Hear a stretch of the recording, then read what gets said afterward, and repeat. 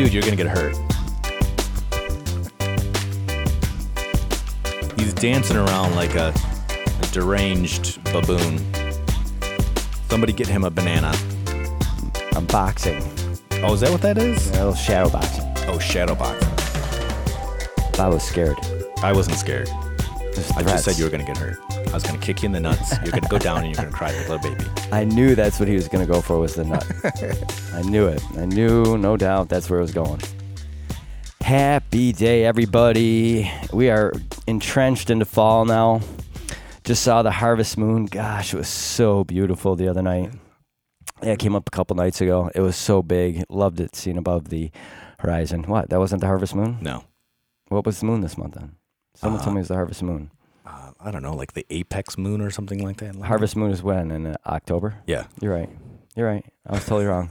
September. Whatever moon it was, whatever color of the moon, the name Whatever of it this it was, month was, it was crazy. Yeah, it spectacular. was awesome. Yeah, it was really good. So, hello, everybody. Hope everybody is well. It is really busy here for me. Bob and Justin just got back from trips. Justin went to Hawaii, and Bob relived an old trip almost that I took with him a long time ago out west to the canyon. Where'd you go, Bob? It's called the Grand Circle, which encompasses Zion, Bryce, Grand Canyon, and all the little places in between. I saw a slot canyon you went to. Was that in Glen Canyon? Was that That's Glen in Canyon? Glen Canyon, yeah. I think that might have been the same slot that me and my ex-wife went to on our honeymoon. Oh, is that where you put her? But all right, we do have a guest today, folks. I don't want to ignore him any longer because he can certainly enjoy this with us. So we have a young gentleman who is in the cannabis industry, which I love to say. We don't have enough guests in this industry on this podcast. Someone local, I met him at an event in Albany that I attended. I had mentioned to it on a previous episode. Schulteis shows why he's sensational. I believe that was episode 41. If anybody wants to hear a little brief recap on the event that I went to when I met Aiden, he is in the cannabis industry. We'll let him explain how, but he, most importantly, I know I've been talking about the Hemp Industries Association a lot on this podcast. It's a very respectable organization that I can't say enough for. The founding president was the president for the New York chapter, and she recently was replaced by the gentleman that we have on the phone today. We have Mr. Aiden Washness with us, and he is the newly appointed president of the New York Hemp Industries Association. So welcome to the show, Aiden. Hi, how are you guys doing today? Doing well. It is a sunny day here in Rochester. How is it in Albany? Oh, it's not so bad. A little bit of overcast, but there's sun coming through. I've always said that if there's looks good. Oh, I'd like to hear that. I've always said if there's a city in New York that I would like to live in second to Rochester, it would be Albany. Yeah, Albany's a pretty cool neighborhood. I grew up actually in upstate New York, kind of near Cooperstown area in a little town called Gilbertsville. But I moved out here about 6 months ago now, and I'm definitely enjoying all the school crowds and everything, and the nanotechnology center and all that, everything just that's going on in the push for hemp in this nation, and the push for hemp in New York State. So it's fun. It's a fun place to be in. Yeah, and you're right in the middle of it. Yeah, absolutely. And now here you are with now you're here with a very significant position where your voice will be heard, and you get to live in the town where the movement's happening. Are you excited about that? Yeah, I'm very excited. I mean, the fact that we're where we are now, I joined the industry about 5 years ago now, but I didn't think we would be legalizing hemp at this point in time. I thought it would be another 10 years out before we'd really see people getting to the ground with it. But it's great. It's phenomenal. I'm extremely excited to see where it goes, see how everything develops, see how the FDA decides on different matters, and just see how the hemp industry grows in the United States. So this is the true hempire state. So yeah, the FDA, the USDA, we definitely are waiting for a lot of decisions that could affect how products are made. I don't think it's ever going to stop this train from rolling, but maybe at least offer insights on how they want to see the products made, right? Absolutely, yeah. I mean, there's a lot of push because technically, when the FDA, so if you were to classify, if we're talking specifically about hemp extracts here, if you were to classify basically three different levels of products somebody can sell into, they can sell into food, they can sell into nutraceuticals, or they can sell into pharmaceuticals. And generally, the FDA has a law that states that if they regulate something as a pharmaceutical, so for example, we have Epidiolex, which is a CBD isolate. It's actually synthesized in the lab, but it's the same molecule as CBD. Since that's been made as a pharmaceutical product, technically they aren't usually allowed to then re-regulate a product as a lower standard like nutraceutical or food. However, they actually have a clause in their wording that allows them, in a rare case, if they decide to re-regulate products so that you can have both a pharmaceutical and a nutraceutical side, or even food eventually. So that, and the push that we're having with Mitch McConnell and actually the HIA, kind of working together with him, getting everything moving forward, I definitely think that there's a good chance that the FDA will at least allow for companies to produce nutraceutical products with CBD or CBG and all the other cannabinoids that are non-psychoactive. So it's exciting to see how all this is developing. It's a wild west, but it's fun. It's never boring. Yeah, you get calls every day, probably from. So tell us about first of all, the company you started and what you do specifically within the industry. Okay, so I have many roles within the industry, as we'll find out. But my main passion relies on material science. So my parents started a scientific publishing company many years ago, probably about 30 years ago, roughly. Since sold it. But anyway, I grew up going to work with them and just like understanding scientific publishing. And so they were publishing like data sets, not like books, like general books that somebody would read. But if you had a scientist that was in the lab and they wanted to get a data set on failures or a data set on success rates and all that kind of stuff for different materials, they could go to them. And so I grew up in a household that was very focused on engineering and very focused on material science and understanding everything that's around us. And I graduated high school and I smoked pot at the time, and I thought I wanted to go into the marijuana industry. And so I graduated high school. I took a gap year. I took 3 months. I went backpacking on the West Coast, starting up in Washington, in Bellingham, Washington, which is about 20 miles south of Vancouver. And I backpacked south, and I actually walked to Seattle and then took different methods to get all the way down to San Diego. But along my journey, I was talking about marijuana and talking about the benefits of medical marijuana. And I knew all about the science of it. And I had spent time working with an organization called SSDP, or Students for Sensible Drug Policy. It's a fantastic organization that they were focusing on getting this push and getting people to understand marijuana and all that kind of stuff.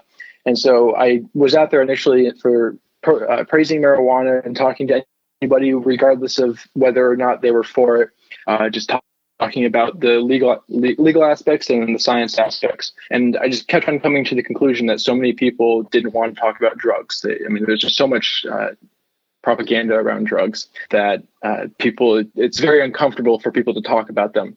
And so I had done a little bit of research on hemp, but I didn't really know all that much about it at the time. So since I only had my phone on me, I went to a library in Portland, and I spent like 2 weeks just researching hemp and getting to know the ins and outs of it. And what I found was now I could talk to architects, I could talk to pharmaceutical companies, I could talk to clothing companies, I could talk to construction work. Like I could talk to so many different people with this just one plan, and it really got into my whole aspect of material science. I was just very fascinated with it. And so after the 3 months, I went back home and I spent about 7 months mucking stalls and working with a local artist on some different projects and just kind of decompressing. And I just decided that I wanted to start a research company and an education company, because much of the information out there, and still now I see much of it being spread, it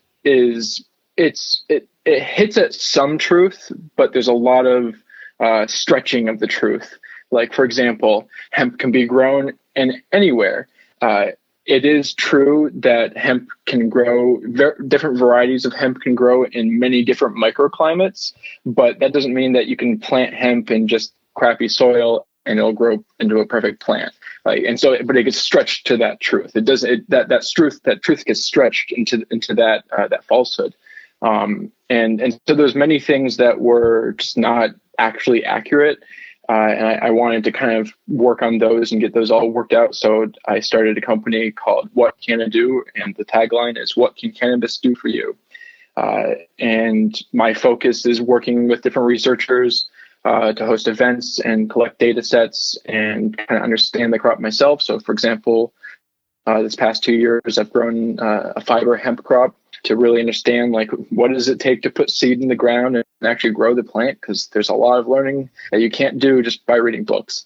And so I started that company, and I've been hosting events for the past 4 years now, and it's been great. And it's just really fun to educate people on the actual scientific aspects of it and getting to the truths that are in some of those falsehoods. But then also just talking to people that are not open to hemp. I mean, since it's been legalized, more people are willing to talk about it, but there's still so many people that I go up and I tell them I'm in the hemp industry, and immediately they just think I'm a stoner and I don't do anything with my life.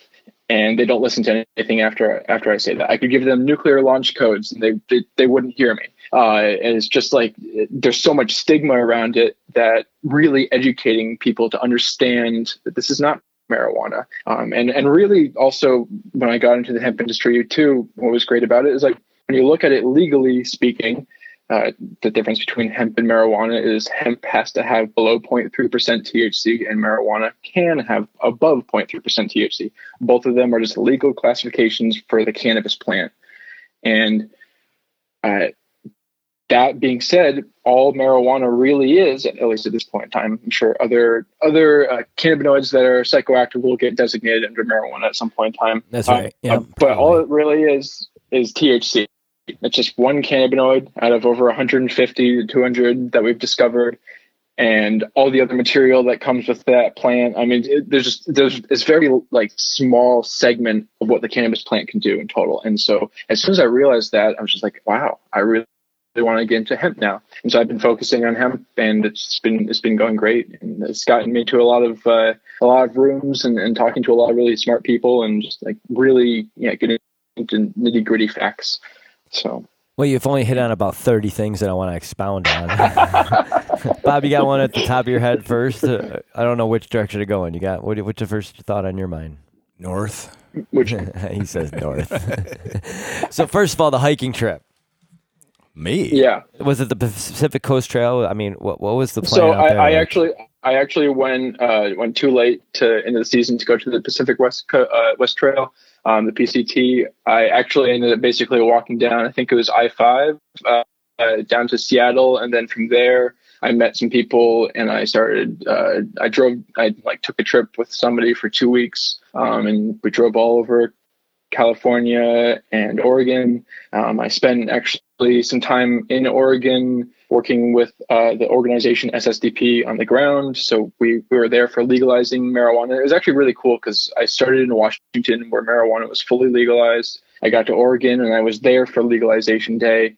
And then, or at least when the vote was cast, and it took time for it to actually become legal. But and then I got into California when the whole journey of getting people to go was started for legalizing marijuana. But that whole so I didn't actually walk the PCT, but it was a fantastic journey.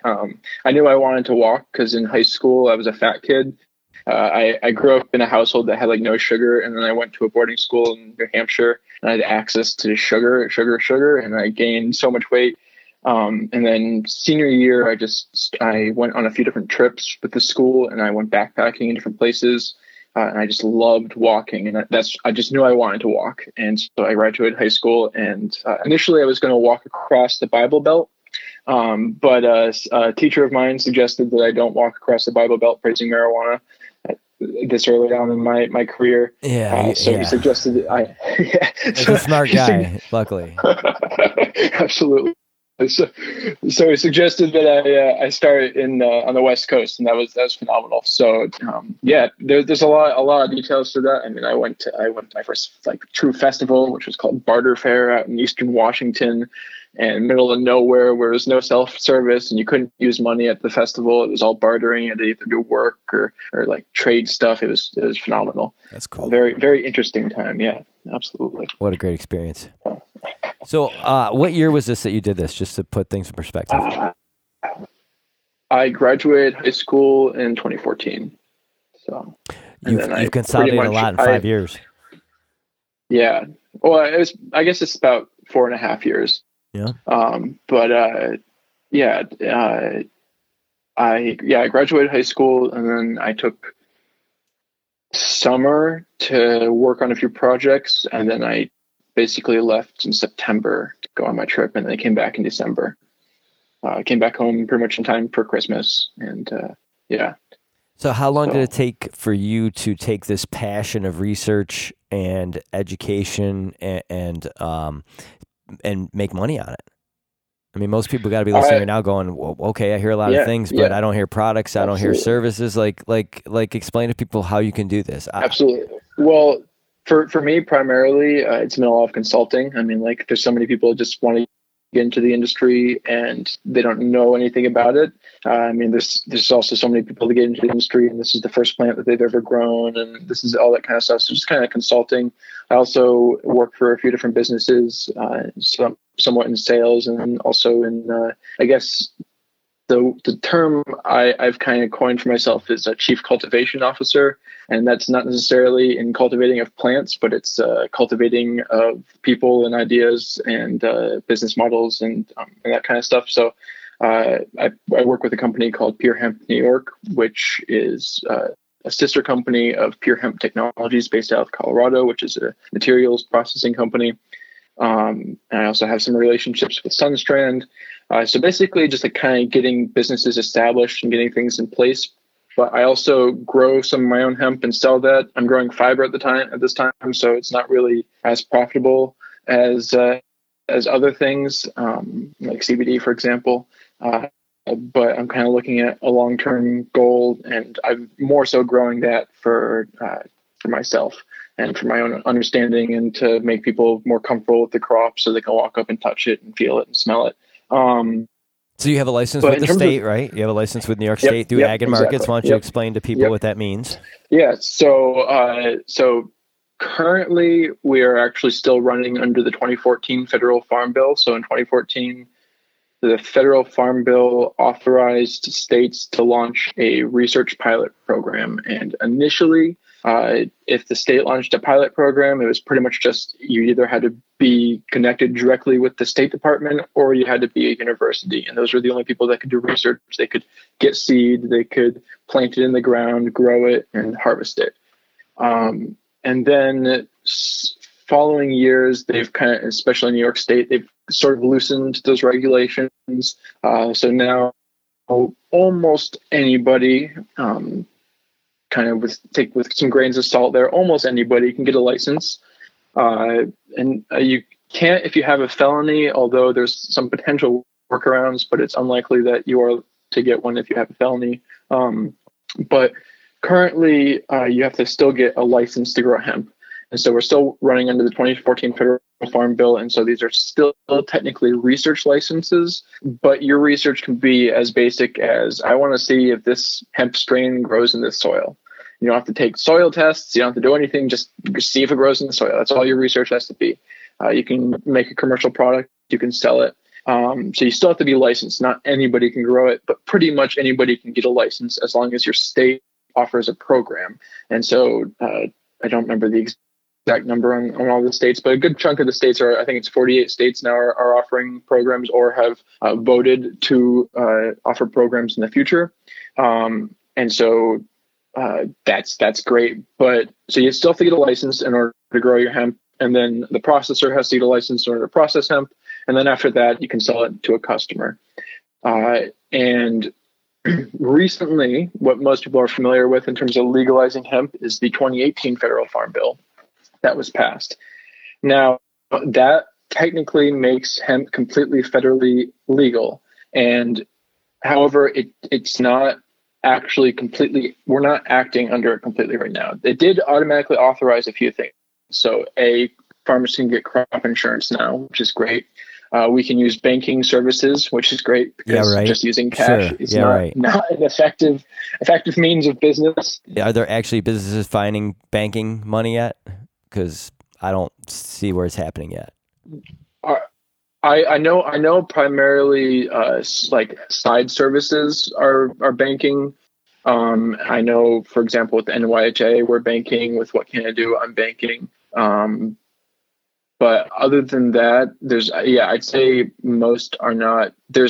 Most banks alone don't even really know that that's been legalized. So that's a major thing is, even though the 2018 federal farm bill passed, which allows for banking services, allows for crop insurance, and then also allows for the transportation of raw live seed or raw hemp products through any state, regardless of if it has hemp laws.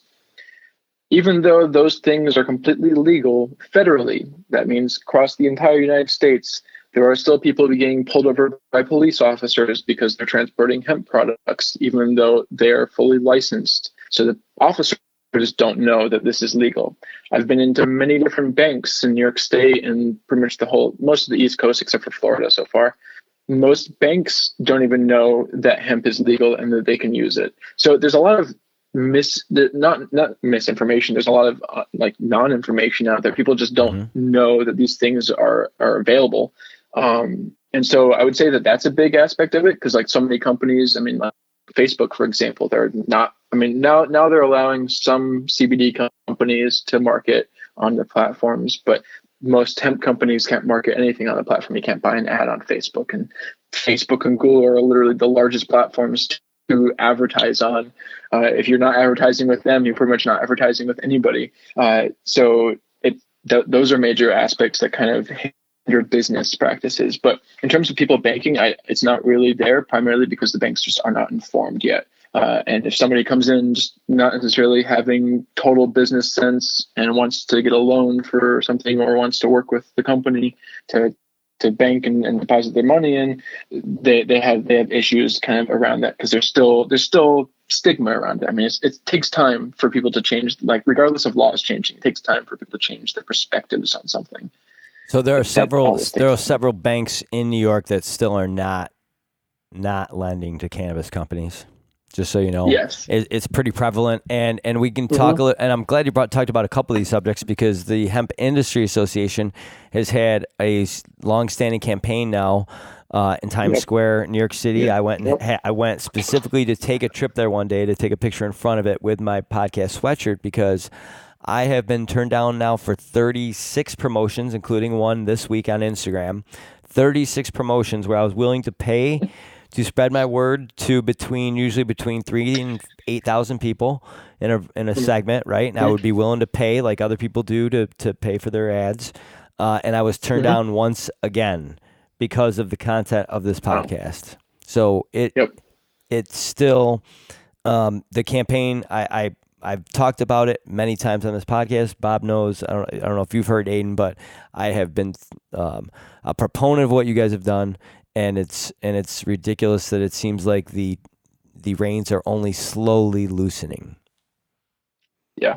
Bob's got something. I would agree with that. Yeah, hold on, Aiden. Bob's got something. No, go ahead, Bob. I got a question. So when you find yourself in this situation, do you feel that you have to present certain documentation, certain proof that this is legit, this is okay to go ahead and do? Do you have to present a case that argues with these people that... I mean, like to a bank or to anybody? Yeah, to a bank to spread the word so you're not getting chastised or shut down. Yeah, so use bank. You said you've been to a lot of banks, Aiden. Why don't you just explain kind of how your meetings have gone with these bankers?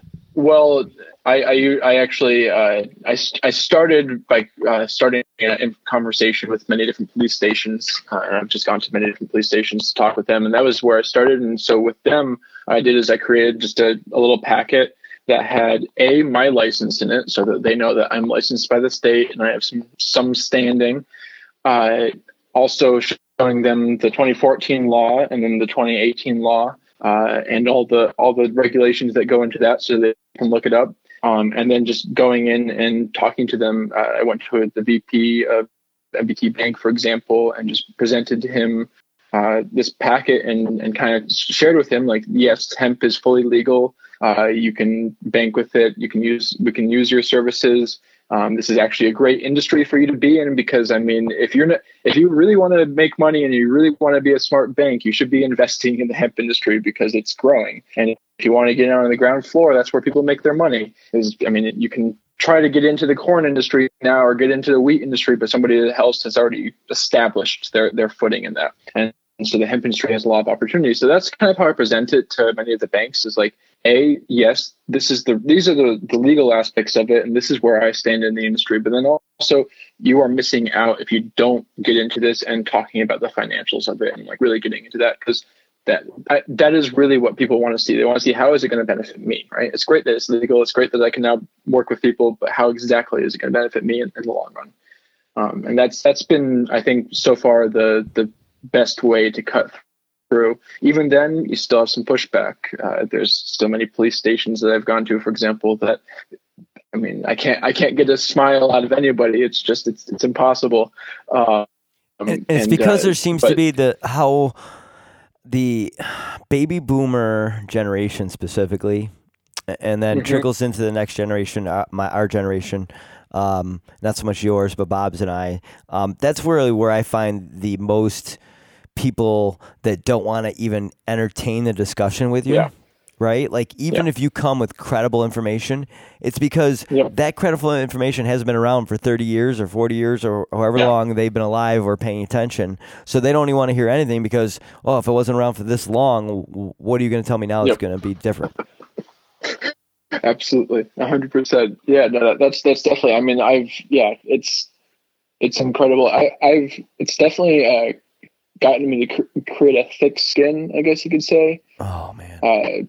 Because there are just so many people that just turn me down. And actually, for a while before the industry before the 2018 bill passed, I was just saying I was in the fiber industry, and that's where I would start. If somebody was really interested in it, then I would eventually release that I was in the hemp industry, and that's the fiber I'm targeting. But yeah, it's a lot of stigma, and it's actually kind of funny though.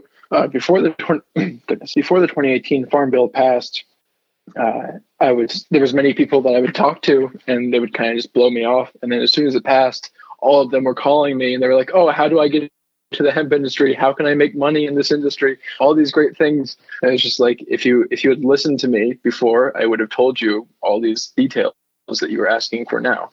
Yeah, and now you can charge them for them. Yeah, exactly. So that's a good chunk of how I've been making a living. I also just had previous investments that I've been able to kind of work off of.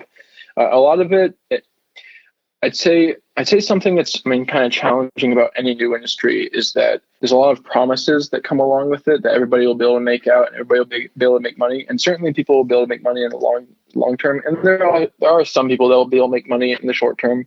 But it takes time to build an industry. It's not going to happen overnight. Like, I wanted to tell all these farmers that go ahead and grow hemp, but you're going to have to be willing to have some risk on it, because it does take time to build an industry. Even if it's fully legalized, it takes time to build the infrastructure. It takes time for people's perceptions to change and be accepting of the new products that they're purchasing. It takes time for people's perceptions in companies to change to even be willing to purchase these products. So, for example, materials companies purchasing hemp material, certainly some are more open to it, like the car companies and such. They've heard about it in those areas. But yeah, a lot of it is changing perception, and that's kind of what I started with What Can I Do, and then kind of also focusing on the research side of things, so working with a few different publishers to kind of pull together data sets. So it's a lot of perception changing. It's going to take time to really bring all this forward. Probably, I'd say at least another 3 to 5 years before you really can see a visible industry, and then probably like another 5 to 8, maybe even 10 years before it's like a really kind of a healthy churning industry, because it takes time to grow anything. No, that's right, and to do it right with the proper regulation. I mean, Yes. there's good things of our industry and there's bad things. There's been a lot of bad COAs out there, a lot of products that don't match, and part of it is, and I know you've dug into the science of this plant, so maybe you can talk to this a little bit, is why it is so difficult to make good quality CBD products. Mm-hmm. Yeah, well, I mean, I'd say in terms of the CBD industry right now, it's definitely the genetics that's the problem. And in terms of that, it's just that so I kind of pointed to earlier with hemp, it can grow almost anywhere, in that it can grow in different microclimates, but different varieties can grow in different microclimates. Like one variety is not going to grow in Canada and also grow in Brazil. It needs to be made to grow in a specific microclimate, or at least in a general area. And so that, and then also it takes time to stabilize genetics. Many of these CBD crops are being bred from marijuana crops originally. And so getting that THC levels dropping down to the lowest percentage that you can, and then getting CBD pumped up. The precursor to both THC and CBD is CBG. And so there's a lot of aspects in terms of growing the crop that's challenging, and it takes multiple years to actually stabilize genetic. But since the industry has just exploded, I mean, most seed producers were not expecting hundreds and thousands of people to get applications all of a sudden and then now be wanting seed. So the industry just totally exploded, and that caused many people to have a shortage of seed. And then you have many people coming in that are kind of shysters, I guess you could say, and they want to make a quick buck, and they know that most people don't know anything about it or don't know enough to really know what they're looking for. And they breed a genetic for 1 year, maybe 2 years max. And it usually takes a good 7 years is probably the minimum to really create a stable genetic. And they sell these strains, and they tell people that they're perfect and they're 90% femininity or feminized, or they're higher percentage even potentially. And so it's just a lot of almost people selling snake oil kind of thing, salesmen selling snake oil, because it's a lot of scammers are out there and they're selling crappy genetics. And so I would say that is probably the number one point to making a good product, especially for CBD. But then also the processing quality and the standards and the testing that's happening. I mean, we've heard from many different people that all over the country, all the different testing standards are completely different. You'll take it to one lab and you'll get this result, and you'll take it to another lab and you'll get a totally different result. We're also not completely understanding that hemp is a very good, are you familiar with the process called phytoremediation? I am, but go ahead and explain it for people. Okay. So basically what phytoremediation is using plants to absorb toxins and solid metals from the ground and groundwater. And then you would then remove those toxins by removing the plant and either sending it to a place to be dealt with, just to get rid of the material, or in some cases you can actually send it to recycling plants, and you've absorbed solid metals, people can then actually sometimes recycle those solid metals and then reuse them, which is phenomenal. So hemp is what a great plant, right? What a great plant that can do that. Yeah. I mean, this plant can pull arsenic out of old apple orchards. Like Aiden, keep going on this road. Explain to people how good this plant is. Absolutely. Like brownstone sites, this plant would be perfect for. Yeah, exactly. So hemp isn't necessarily the most efficient phytoremediator in terms of the speed at which it uptakes chemicals and solid metals, but it's really, really, really strong. And so it can take really harsh chemicals and not break down, and then be more challenging to remove that plant from the ground. So it's really good for really harsh chemicals. So much so that actually they're using it in Chernobyl, and I'm pretty sure they've started the Fukushima project, where they're actually absorbing the radioactive isotopes from the ground and groundwater, and then they're removing them from the ground. And right now we're sending them to, I'm pretty sure, to a place in Switzerland, and we're basically burying it really, really deep underground in caves. But nonetheless, we're able to clean up radioactive material with this plant. I mean, I would agree. It's a really exciting plant because it can clean up toxins from the ground and everything, clean up your environment. It can absorb CO2 and other chemicals from the atmosphere. You can turn it into your clothing. You can turn it into building materials. You can make food from it, which the seed is the most nutritious food source that we have in terms of all the nutrients that are included in it. I mean, you can use it for medical uses. There's so many different things it can do. So on that thing, it's a phenomenal purpose for it to use for phytoremediation. But it also causes issues when you're growing something like CBD, because if you plant it in ground that is not quality soil and it may have toxins in it, then you're going to be uptaking those toxins into the plant. And then when you take that flower and you extract the cannabinoids out of that flower, and then you distillate those cannabinoids, you're then going to distill the chemicals that you're extracting, and they're going to be in much higher content ratios. And so you have a higher risk of poisons and toxins getting into the products. And so that's definitely a major thing to think about and kind of deal with. So that's I'd say a lot of it is in the growing and the genetics. That's a big part of it. Certainly the processing is there, but much of the processing we've kind of figured out and kind of worked out a good chunk of it, at least for extracts. So yeah. Bob's going to pull up another story just to validate your point that mentions another site where this is being used. Go ahead, Bob. No, it's still Chernobyl. Oh, Chernobyl. Oh, go ahead.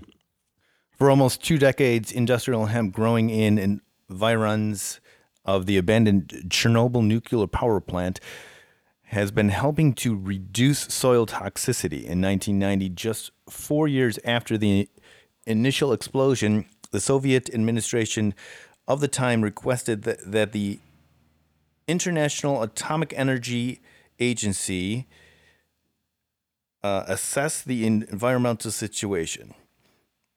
In response, it was decided that a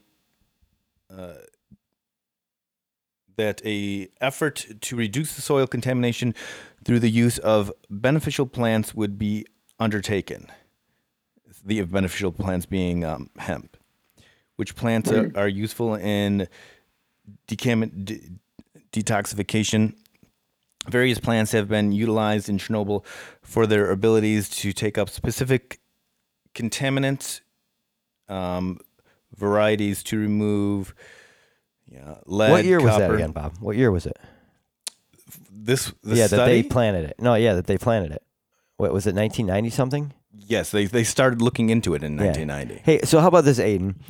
Why is Russia always so far ahead of us on stuff? So I brought up the fact that in 1972, red dye number 1, Russia determined what caused cancer, and they outlawed it immediately through the whole country. Like no, enough. But it took the FDA in the United States in 1979 to rid it from us. Okay, so now he reads this. Russia again, in the 1990s sees a plant that was taken away from us in the 30s. Any chance to research it, learn about it, understand the medical and environmental impacts, positive impacts of this plant. And Russia in the 90s sees it, and here we are now. What, mid 2010? We're finally on board. What, only 20 years after? It's definitely ridiculous. It's not just Russia. I mean, so many other countries out there have a lot of knowledge and are already producing hemp products. I mean, the United States is the largest hemp importer, but all these other countries are the ones that are producing our products. Like, for example, China produces most of our fiber. Canada produces most of our seed. Europe has some production. Russia does have some production. Poland probably has most of the knowledge, but they don't really have all that much production going on. But yeah, no, it's definitely, it's just absolutely ridiculous. I mean, there's so many propaganda aspects around it. But yeah, it's just, it's annoying. It's kind of ridiculous that we haven't had this time, because now we are kind of having to reinvent the wheel because we've missed out on 80 years of research to be done that we now have to do in like less than a decade, in order to catch up with, even try to catch up with the rest of the world, because much of the world knows how to process hemp, they know how to grow hemp, they know how to do all these things, and they're willing to share how to grow it with us. That is 100% open. No country really has had any issues with sharing how to actually grow the crop. But as soon as you get to processing, as you probably saw in the NYHA meeting with the gentleman from Canada, as soon as you get to processing, they don't want to share any of it because that's where they own the IP, and it's understandable. They want to have some control over the market. It's just like any other company; they want to have some control over their marketplace and not lose hold on it. And so, because we've had all this time where it's been outlawed, we've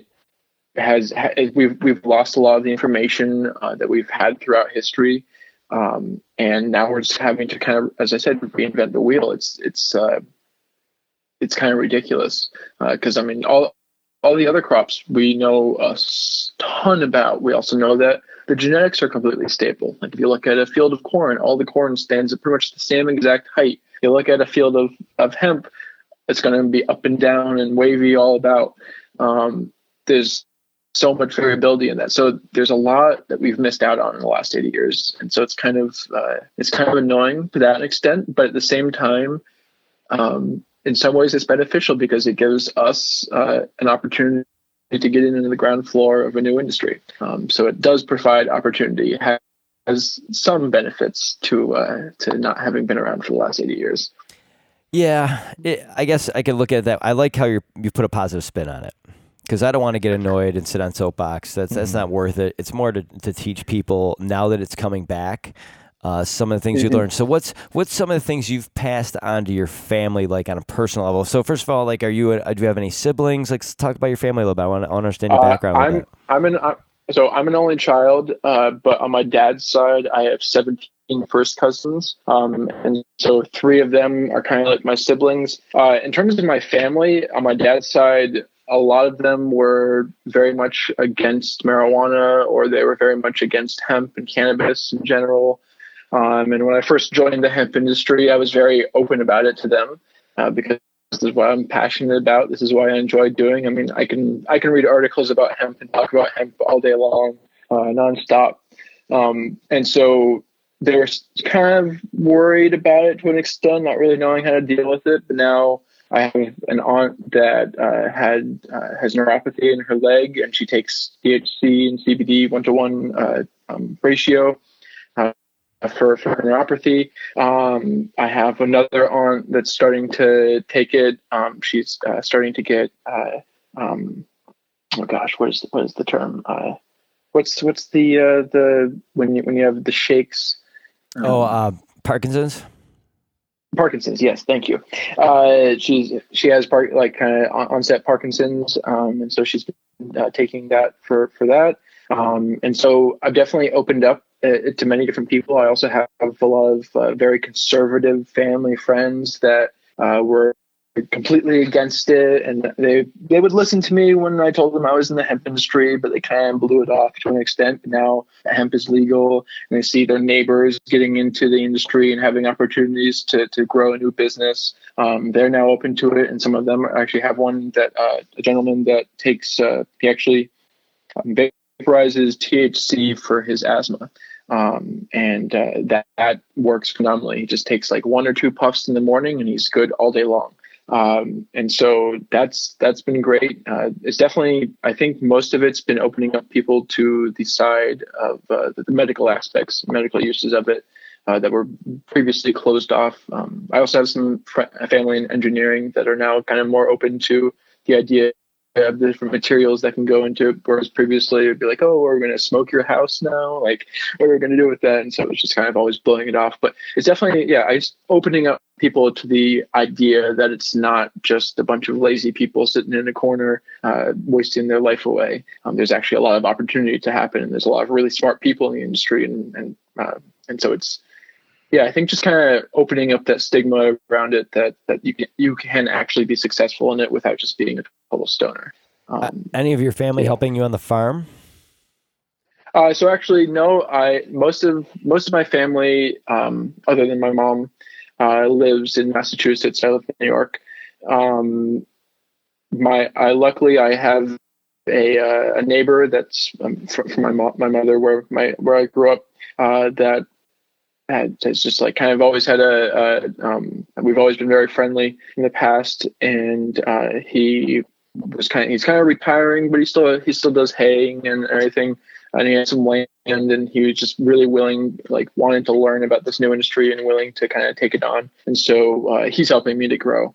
So we're using his land and his equipment and everything, and he's helping me to kind of organize the other farmers and kind of get a perspective that they have, and kind of get more relationships with them and kind of understanding where they're coming from to better suit their needs. And so luckily, yeah, I've had farmers and then other locals that have been helping with it too, that have offered land and that kind of stuff. So it's been a lot of fun. But so far, I actually, to an extent, family is great, and my mother definitely helps me with my events and that kind of stuff. But I'd prefer to keep my family out of my business and keep them as family, because I've seen much in the past of family and or friends becoming business members that then creates an end to that family relationship or friend relationship. And I don't want to see that happen to many of my friends and family. So I kind of keep them, I'm willing to introduce them and kind of get them to understand the industry. But as far as actually being a business partner, I try to move away from that as much as possible. Yeah, fair enough. So let's talk a little bit about the challenges as a farmer. How many seasons are you in now as actually planting crops? So this is my second season. Excellent. So this is interesting because I've talked to a lot of farmers around the state in the last couple months, mm-hmm.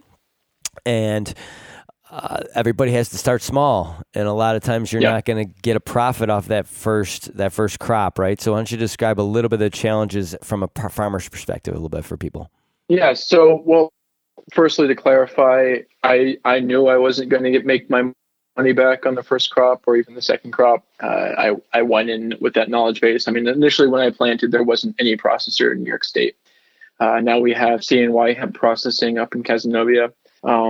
But at the time there was no processor. I knew I wasn't going to get my hemp processed. But I wanted to grow the plant regardless. I just needed to have that knowledge. I needed to have that understanding. I also wanted to have that backing behind me. I mean, there's so many people that are trying to become hemp experts in the industry that have never planted anything in the ground. They've never touched any of the equipment to process it. They haven't seen any of the real aspects other than reading about it, maybe going to some conferences. And so I really just wanted to have that kind of goal of putting seed in the ground. So last year, so I'm also growing, as opposed to a CBD crop or a hemp extract crop or a hemp grain crop, I'm growing hemp for fiber. And last year we ran into some issues. We didn't plant the field densely enough. So while for CBD, probably on average, you have like about 2,500 plants per acre. They can kind of go up and down from there depending on your specific goal sets. But generally, it's about 2,500 plants per acre. Mm-hmm. And with fiber, the biggest challenge with natural fibers is variability. So when you're in a lab and you're making something like carbon fiber, you know that the carbon fiber is going to be the same density, the same thickness, the same strength along the entire fiber because you've engineered it to be that way and you're manufacturing it raw. Whereas when you're growing a natural fiber, you have many variabilities in terms of the fiber density, the fiber thickness, the shape of the fiber, all the way along the fiber, the strengths, all sorts of different factors. And so you want to try to grow your fiber to be as little variability as possible. And so the way that you go about it is you grow it really, really densely, so that all the plants are just growing right next to each other, and they're growing straight up with limited to no branching. Because if you get a branch, then you have a bend in that fiber, and now that fiber is lower quality in that place, and every chain is weakest at its weakest link. Mm-hmm. So when you're growing for hemp fiber, right, with the CBD crop, you're planting 2,500 plants per acre. When you're growing for hemp fiber, ideally, which is what we planted at this year, you're planting between 50 and 60 pounds of seed per acre. So you probably have like 400,000 plus plants in the field. On an average, depending on the seed, the exact grain size, you probably have about, I'd say, between 45 to 80,000 seeds per pound. And you're planting 60 of those pounds per field, per acre. And so you're just getting really, really, really dense growing. But instead of costing $1 per seed, you get a pound for between $4 and $8. So it's far, far cheaper in terms of each seed cost. So last year, one of the mistakes we made was we only planted about 25 pounds per acre. And that is good if you're growing for a grain crop, because you can kind of get some bushels growing in. But if you're growing for a fiber crop, that's no good. Another issue we ran into is the farm. So last year we planted on different farmland than we planted on this year. And the farmer that was going to harvest for us had to harvest his corn prior to. And so we were going to harvest the hemp afterwards. However, literally it started just downpouring like every single or every other day for the entire time until winter that we could harvest. And so we just couldn't get into the field. So we were unable to harvest it. And then winter came, and actually so when you're growing hemp fiber, after you harvest it or you cut it, you have to put it through a process called retting, RETTING. Mm-hmm. And basically what that is so in the hemp stalk, you have two base materials. You have the bast fiber, which is the outer part, which is, you could consider it probably like the bark of the plant. And it's the long fibers that you can make either clothing or composites or other textiles with. And then the inner core is called the hurd. And that, like, just like if you ripped off the bark off of a tree, it looks just like wood, except it's a bit greener. And that can be blended up into little bits to either go into a material called hempcrete, or you can make it into plastics, or you can make fuels out of it, all sorts of different things. Mm-hmm. And so hemp, there's natural glues that bind all those fibers together to keep the hemp plant standing. And the main glue is called a material called lignin. And so when you put it through the retting process, you're basically breaking down that lignin. So it's then easier to separate the bast fiber from the hurd through a process called decortication, which is a machine that separates the two materials. But basically, for retting, you really have three options. You can either field ret, you can do tank retting or water retting, or you can do chemical retting. By far, field retting is the least resource intensive. It takes a bit longer to actually do it. So basically what you do is you cut the fiber down, you lay it in the field, kind of similar to hay, except you're not just looking for it to dry, you're actually looking for it to kind of start rotting to an extent. You don't want it to fully rot, but you want those microbes and everything to start breaking down those natural glues. And then you come over and you turn it once about every week to make sure that it rets evenly. And then depending on the microclimate and the weather, it takes between 20 to 41 days to ret. And then once that's done, you bale it up, ideally in a round bale. That way the fibers are not all ripped up and they don't have bends in them. You have kind of a nice even curve. So you have a higher quality fiber on the other end. And then you ship it off to a processing facility, which is the decorticator. and then from there it can go into many different things. But so big issues that we ran into last year was the very, very low density planting, the challenges with actually having to harvest it because it went from rain to winter, which was not possible to harvest. So we ended up losing the crop in the field, even though it actually stood through the entire winter. I was going to ask you about that. I was going to ask you. Yeah, about 20% of the crop got knocked down throughout the winter. Mm-hmm. And in some countries, instead of cutting the hemp down and laying in the field to rot, they'll actually let it stand through the winter and let it winter rot. But there's some issues with quality of fiber in the end. You also lose some of the material because some of it gets knocked down and then it ends up rotting completely. So there's aspects of that, but it's also easier because you don't have to worry about harvesting it. You can just let it go and it'll stand through the winter. And it was completely standing come spring. But yeah, so we were actually unable to harvest it because a lot of it had just kind of gotten thinned out. So that was kind of an issue. But this year we planted at the right time, which is late May, early June is about the right time. Then it grew, and we planted at the right density, about 60 pounds per acre. One of the fields, unfortunately, we planted 4 fields. One of the fields we lost just due to rain, and it was washed out. Yeah, it was a tough spring for everybody. That's why I was curious. Yeah, I was going to ask you if you had any issues because it sounded like you put in earlier than a lot of people did. Yeah, absolutely. So, and then the other 3 fields, one of them was actually a pretty good grow. It was planted in a slightly rockier field, so there was probably a little bit better drainage. And then the other 2 fields were really healthy, but they were kind of stunted in their height. Instead of getting to like 10 feet or 8 to 10 feet, they got to like probably 6, maybe 8 feet in some of the tallest points. And then we cut it down, I want to say 3 weeks ago.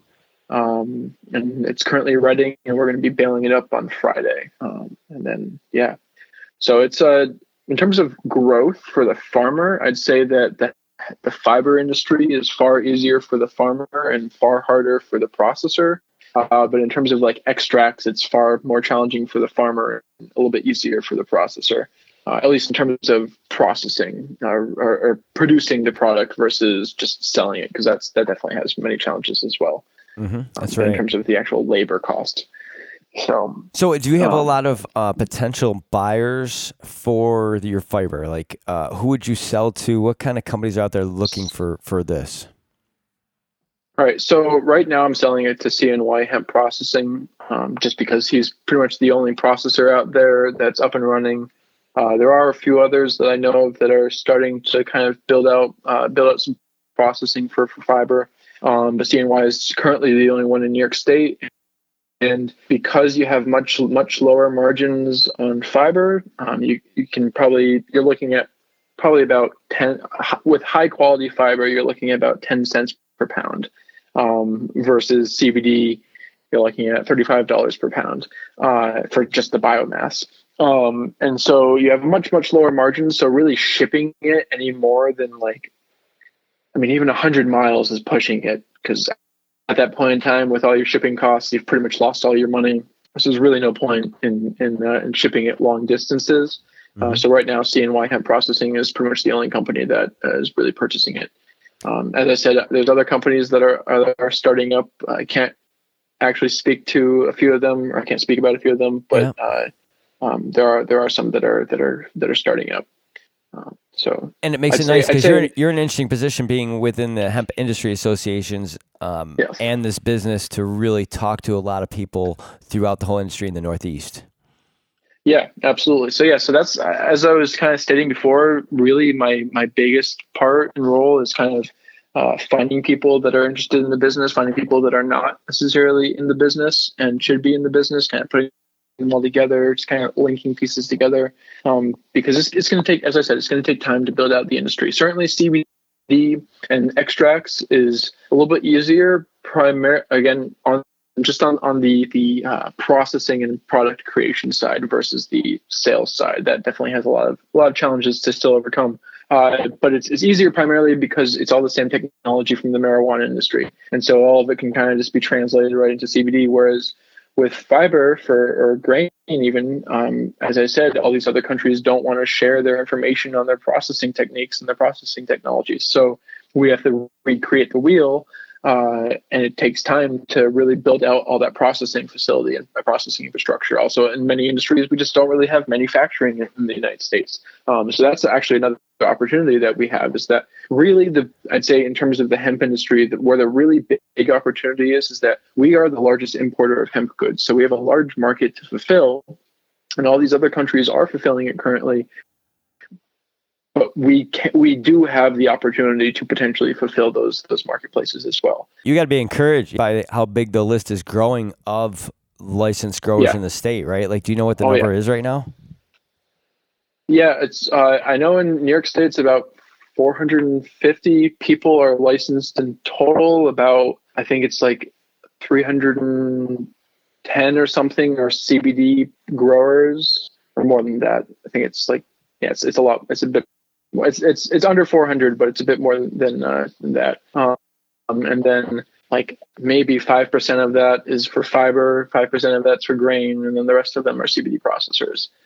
Pretty much everybody right now is in the extract industry, again, because the technology is there. And so you have a little bit easier time being able to put investment in and being able to get your money back in a slightly quicker fashion. Whereas with fiber, you still have to do a lot of R&D. A lot of the investment is going into R&D and getting the technologies up and running and getting everything produced so that you're actually able to produce products and then sell those products. So it takes time for the fiber industry to really grow. But yeah, no, I'm definitely very encouraged by everybody getting in it. It's great to see. As I said before, I'm surprised that we've gotten this far. It's mind blowing. I thought we were going to be here for like another 10 years waiting for something to happen, and just kind of pushing the bill. But we've made it quite far, and people are really getting into the industry, and it's starting to grow. And people are becoming far more educated on it too. There's lots of, as I said, the misinformation is kind of getting, it's lessening, and the industry is really starting to mature. And so it's very exciting. I'm incredibly excited for it. So let's talk about, I have mentioned many times about the Hemp Industries Association. Can you talk about how you first came into contact with them, and then a little bit about their background, and then we'll talk about how you got into the leadership role. But let's start with the foundation. Yeah. So I mean, really, the very basic thing was I attended the first NYHIA meeting, and there were, I think, 5 of us there, or no, 6 or 7 of us there at the time. And pretty much we created the board, and we voted in, or like we sent out elections to the members, and then we got voted in.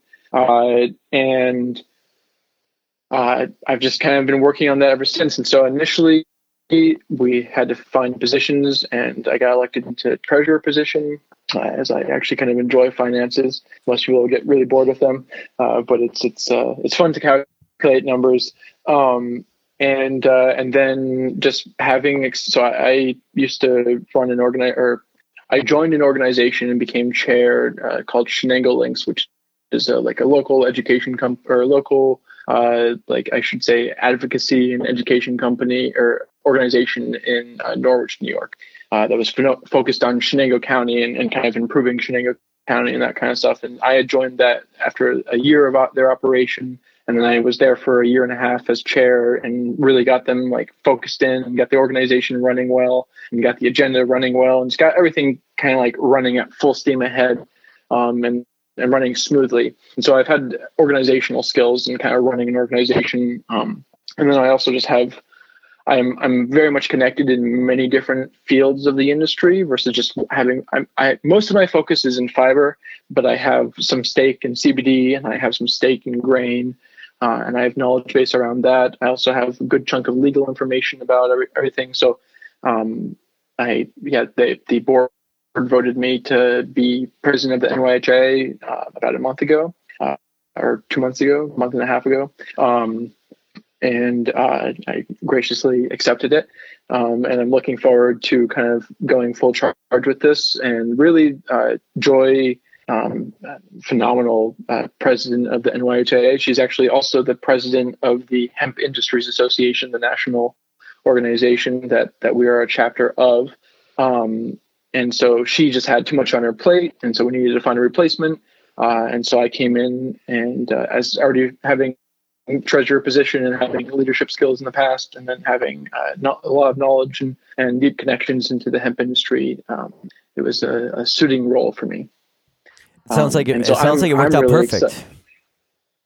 Yes, exactly. Yeah, as I said before we got on the phone, a lot of this, certainly I have a lot of knowledge in the industry, and certainly I have I've done a lot of my research, but a lot of it was being in the right place at the right time, meeting the right people, getting the right contacts.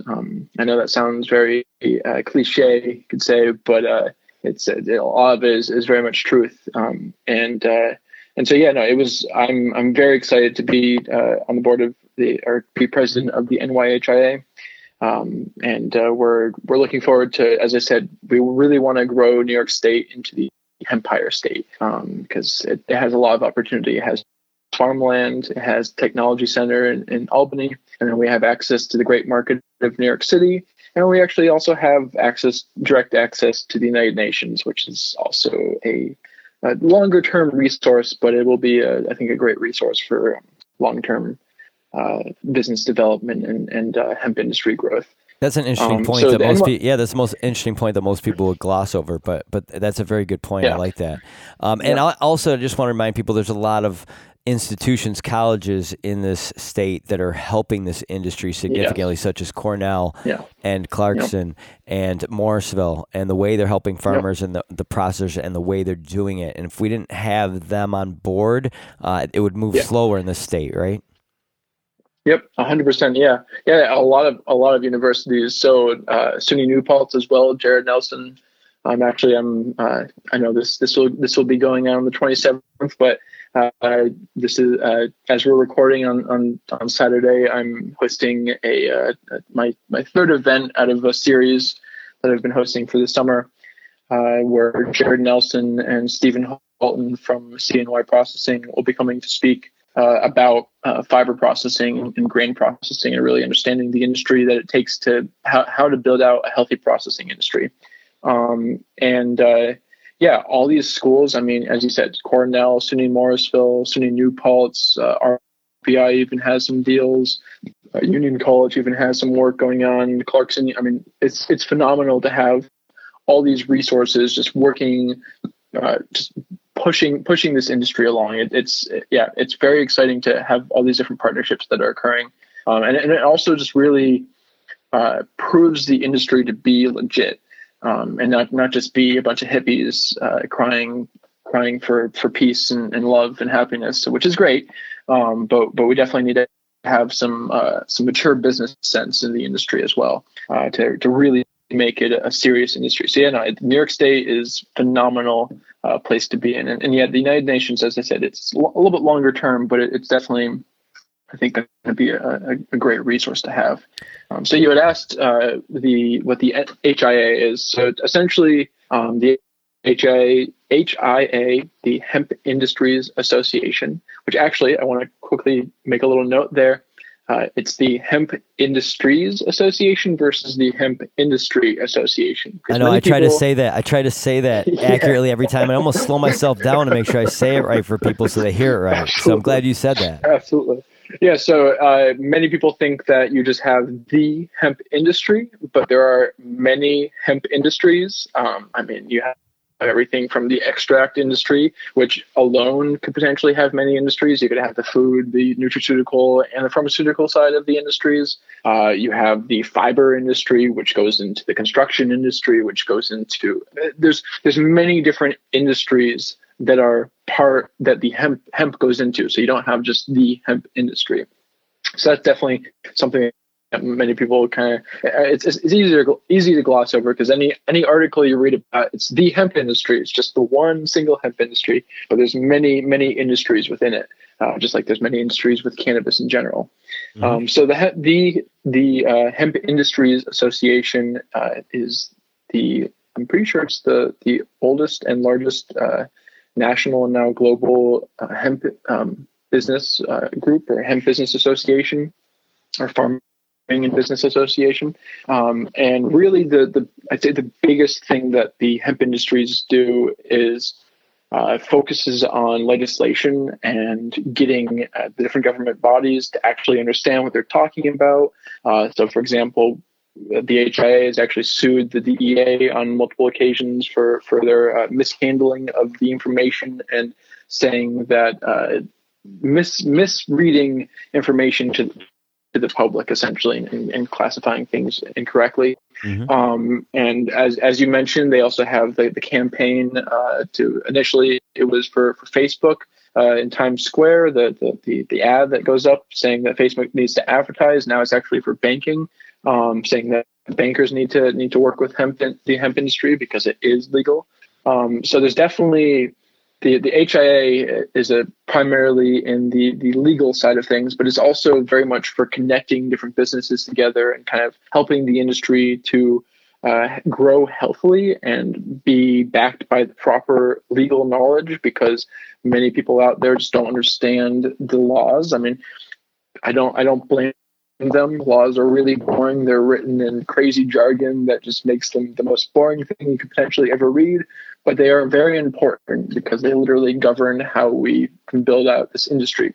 And certainly many people want to just go about the Wild West and be like, oh, we'll do whatever and they can worry about the laws. But down the line, the laws will come. And if you're not following them, you are not going to be very successful in the industry.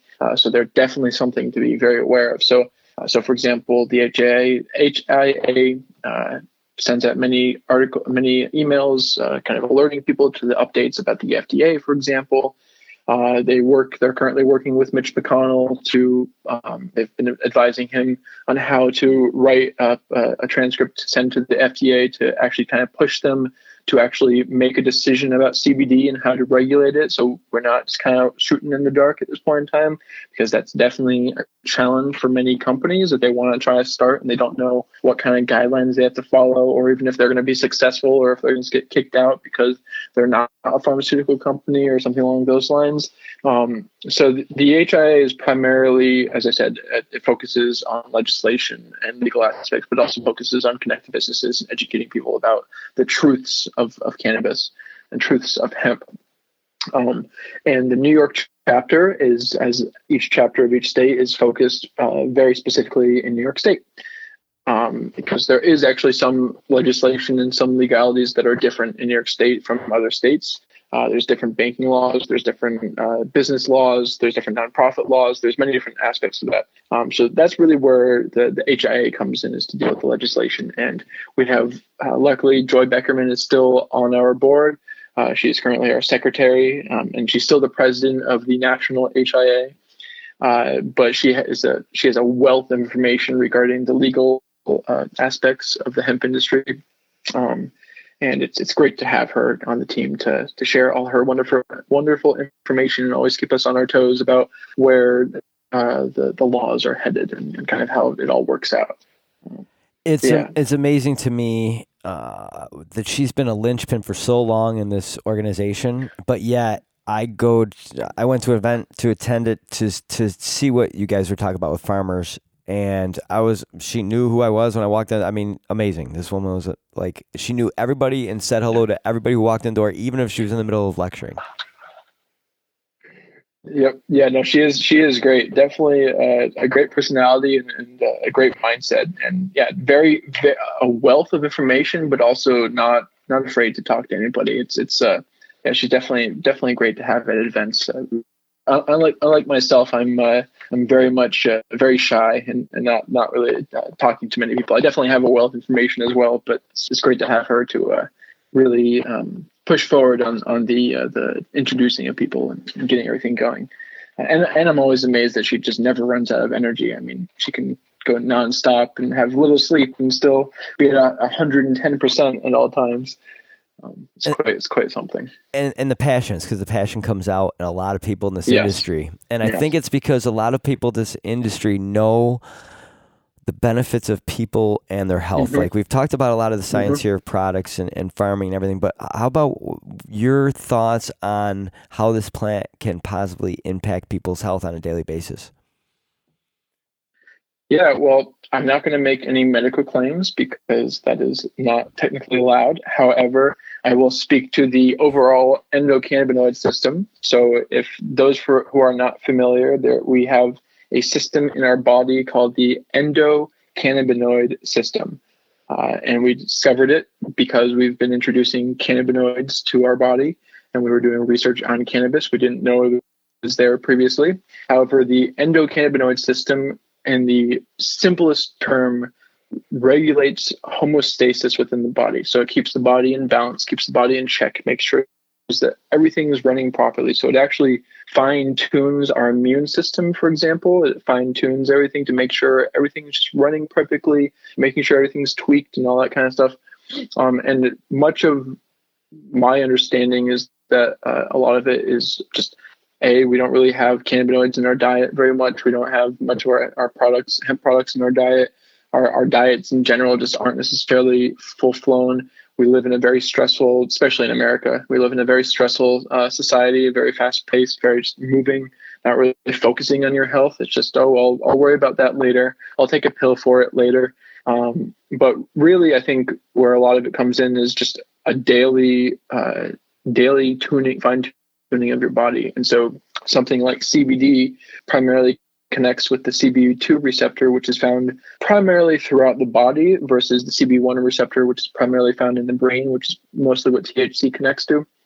And so it's definitely very beneficial to many aspects. I mean, in terms of the medical things, just alone, the epilepsy, many people that take tons and tons of pills for trying to treat this can just take a few drops of CBD oil in the morning and they're good to go, and they don't have any side effects. That alone, I think, is just absolutely phenomenal. The whole aspect that people can take it for anxiety disorders, or they can take it for multiple sclerosis. There's for pain tolerance. It has so many different effects to your health. And then it can also provide you with your food and almost a full nutrition source. It's missing a few vitamins, though there is some research going on in terms of microgreens that we could potentially create actually a full-fledged nutrient package in just one plant. That's a little bit further down the road, but it's incredibly beneficial. And though there is definitely more research that needs to be done before we can 100% verify that it has absolutely no side effects, so far there has been no actual reported cases of death caused directly by cannabis. There's certainly been some cases where people have tried to kind of make it seem bigger than it was, but in most of those cases, there were other things in somebody's body when something happened, or there was other issues that went along with it. So there's a lot more research that really needs to go into it, but there's so many benefits that can come from it. I mean, it's literally been known since ancient China that this can actually be very beneficial to your health. And so I'm gracious that it's coming back and that we're able to reincorporate it into our diets, reincorporate it into our lives, and really understand it for kind of what it is. And I think another part of it too is that since the cannabis plant can reach into so many domains, it can reach into pharmaceuticals and nutraceuticals, it can reach into construction, it can reach into all these different things. What it really does is, and also since it's so big because of marijuana and everybody knows about marijuana, what it really does is it allows people to have a more accepting mindset towards plant technologies or plant medicines.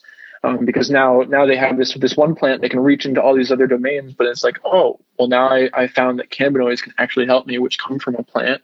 Maybe these other things might actually be beneficial versus just being a totally woo-woo kind of topic.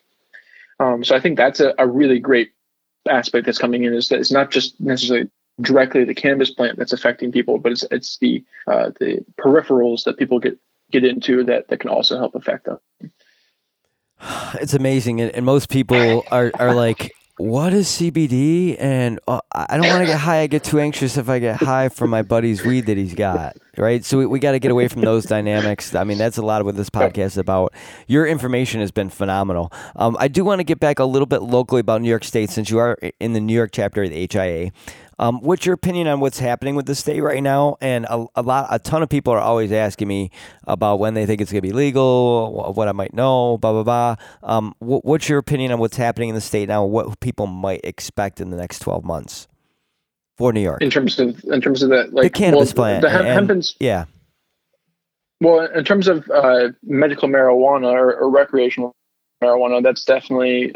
I know some inside sources that it's gotten turned back till at least next year. Though there are talks and discussions that it may actually come from the White House for a full national push for legalization, which would be phenomenal. But in terms of hemp, right now, as I said, everybody can currently get a license. And as soon as the USDA comes out with their final regulations, then we'll actually be acting under the USDA's license.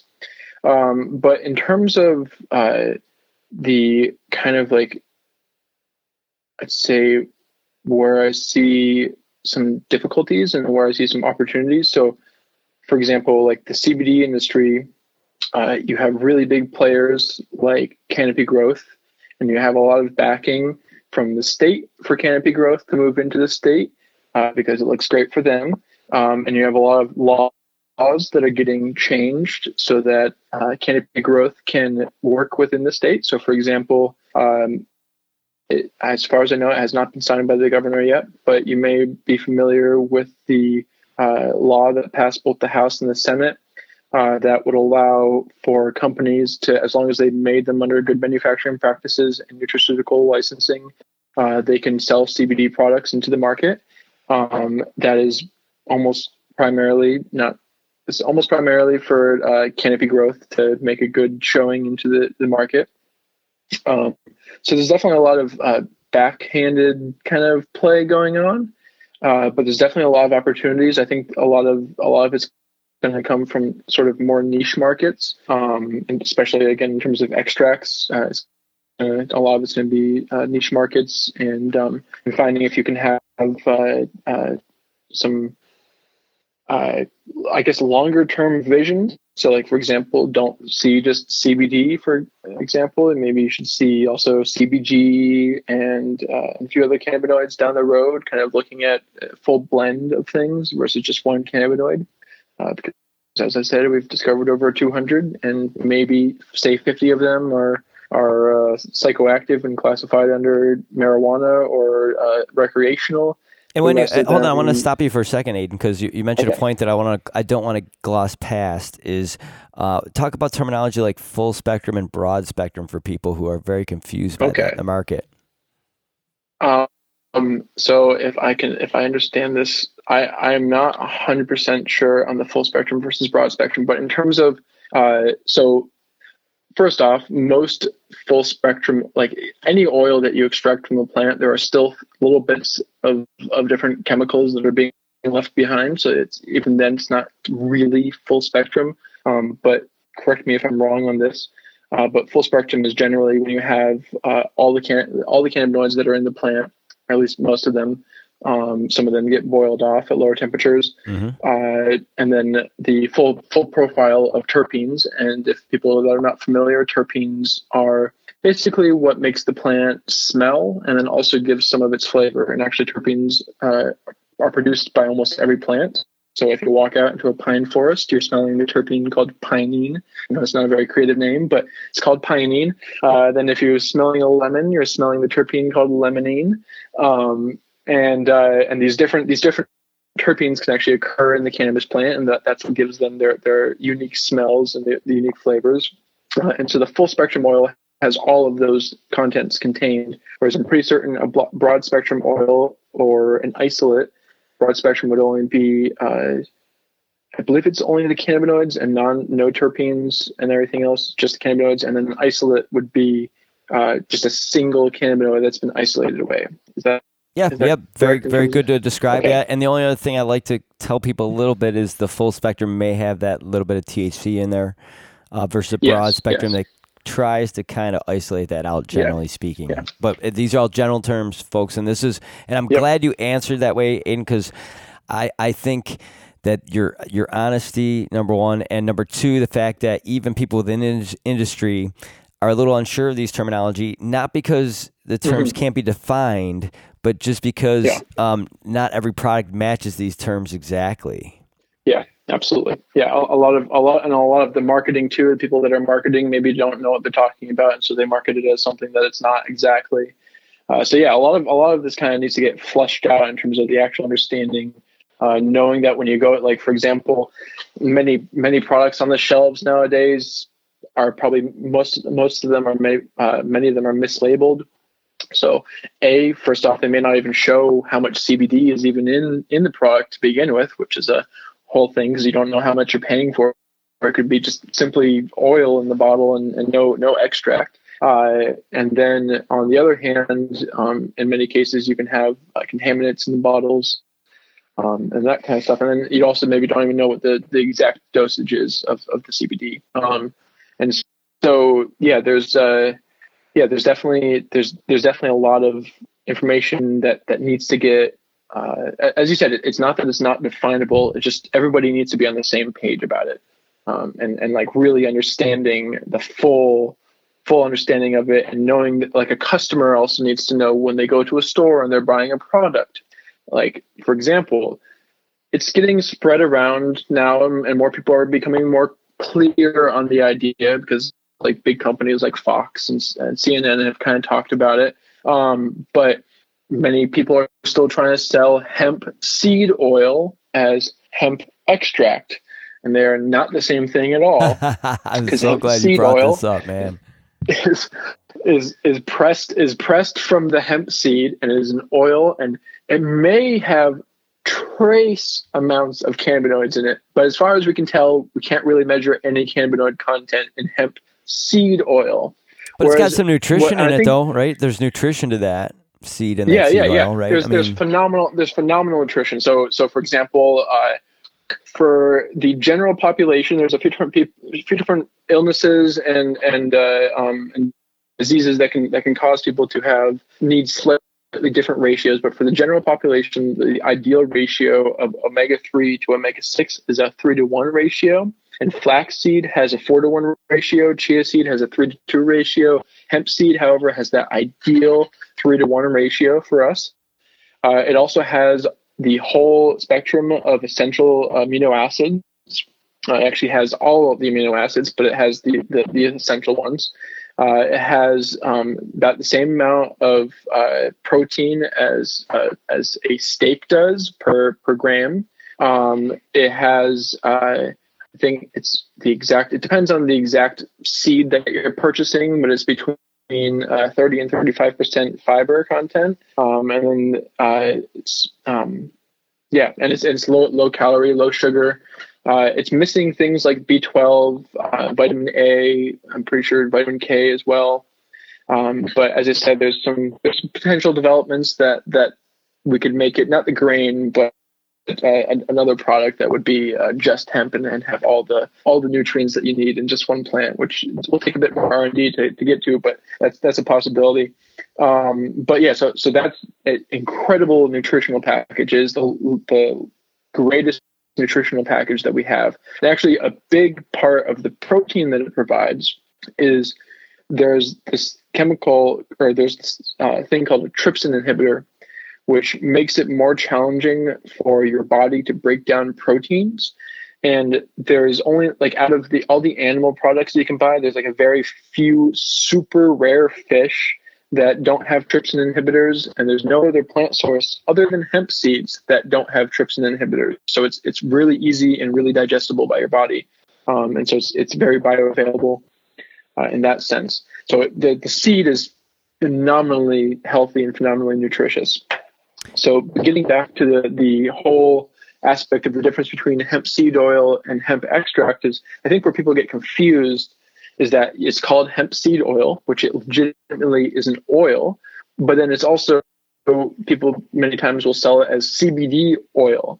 But in what it really, technically in the bottle, you likely have some oil with the CBD extract mixed in, right? So there is technically oil in the bottle that you're buying, whether it's olive oil or hemp seed oil or coconut oil. But what the hemp extract is, or CBD extract, is it's really like the like either the sap or the nectar from the flower.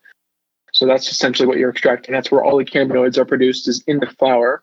And then you basically put it into an extraction machine, either using ethanol or CO2 or propane or butane or a few others, to then extract the nectar from the flower. And then that contains the terpenes and the flavonoids, which is another class of chemicals, and the cannabinoids. And that is really an extract. It's not super runny. It's not very oily. It's very resinous and sticky. And then after you process that, then you mix it with an actual oil, like MCT oil or olive oil or whatever, to dilute it so that you have the proper dosage of CBD per bottle. And then also you have the proper THC regulated by the country. So that's definitely very important in terms of that. But yeah. Man, Aiden. The knowledge. How old are you, son? 23. Yeah, 23. Yeah, you got a lot of knowledge, brother. I appreciate it. Bob, what do you think? Absolutely.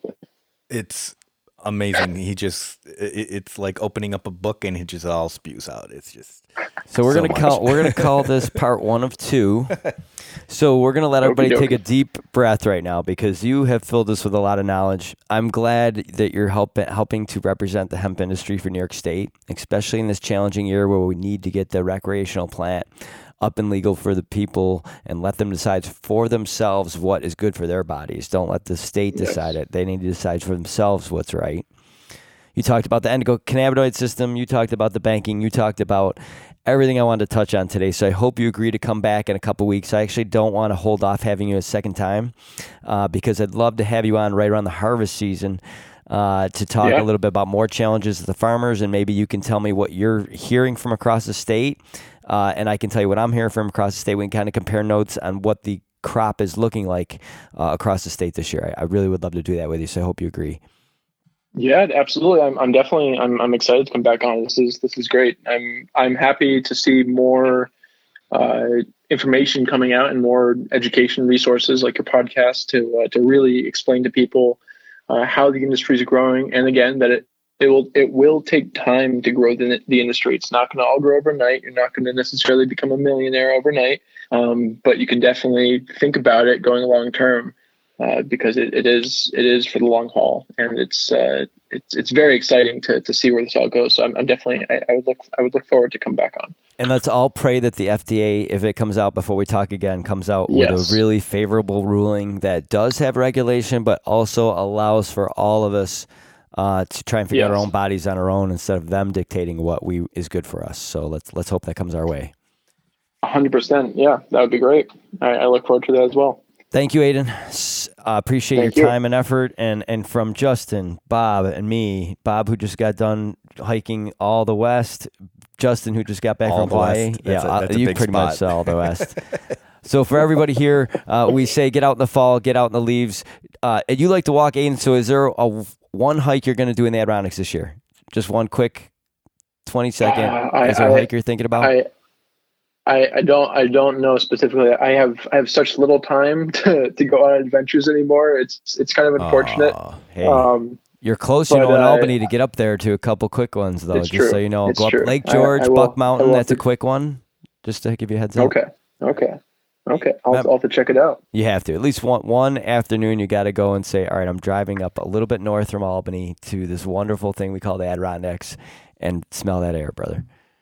Yeah, what Absolutely. Is that little thing that you're smelling when you go to the pine needles? Yeah, what was that, scientist Aiden? Pinene. Pinene, yeah, go up there and smell the pinene. All right, go out and adventure, everybody. It's fall. It's not winter yet. Yes. Thank you all. Absolutely. Talk soon. Thank you. All right. Bye-bye.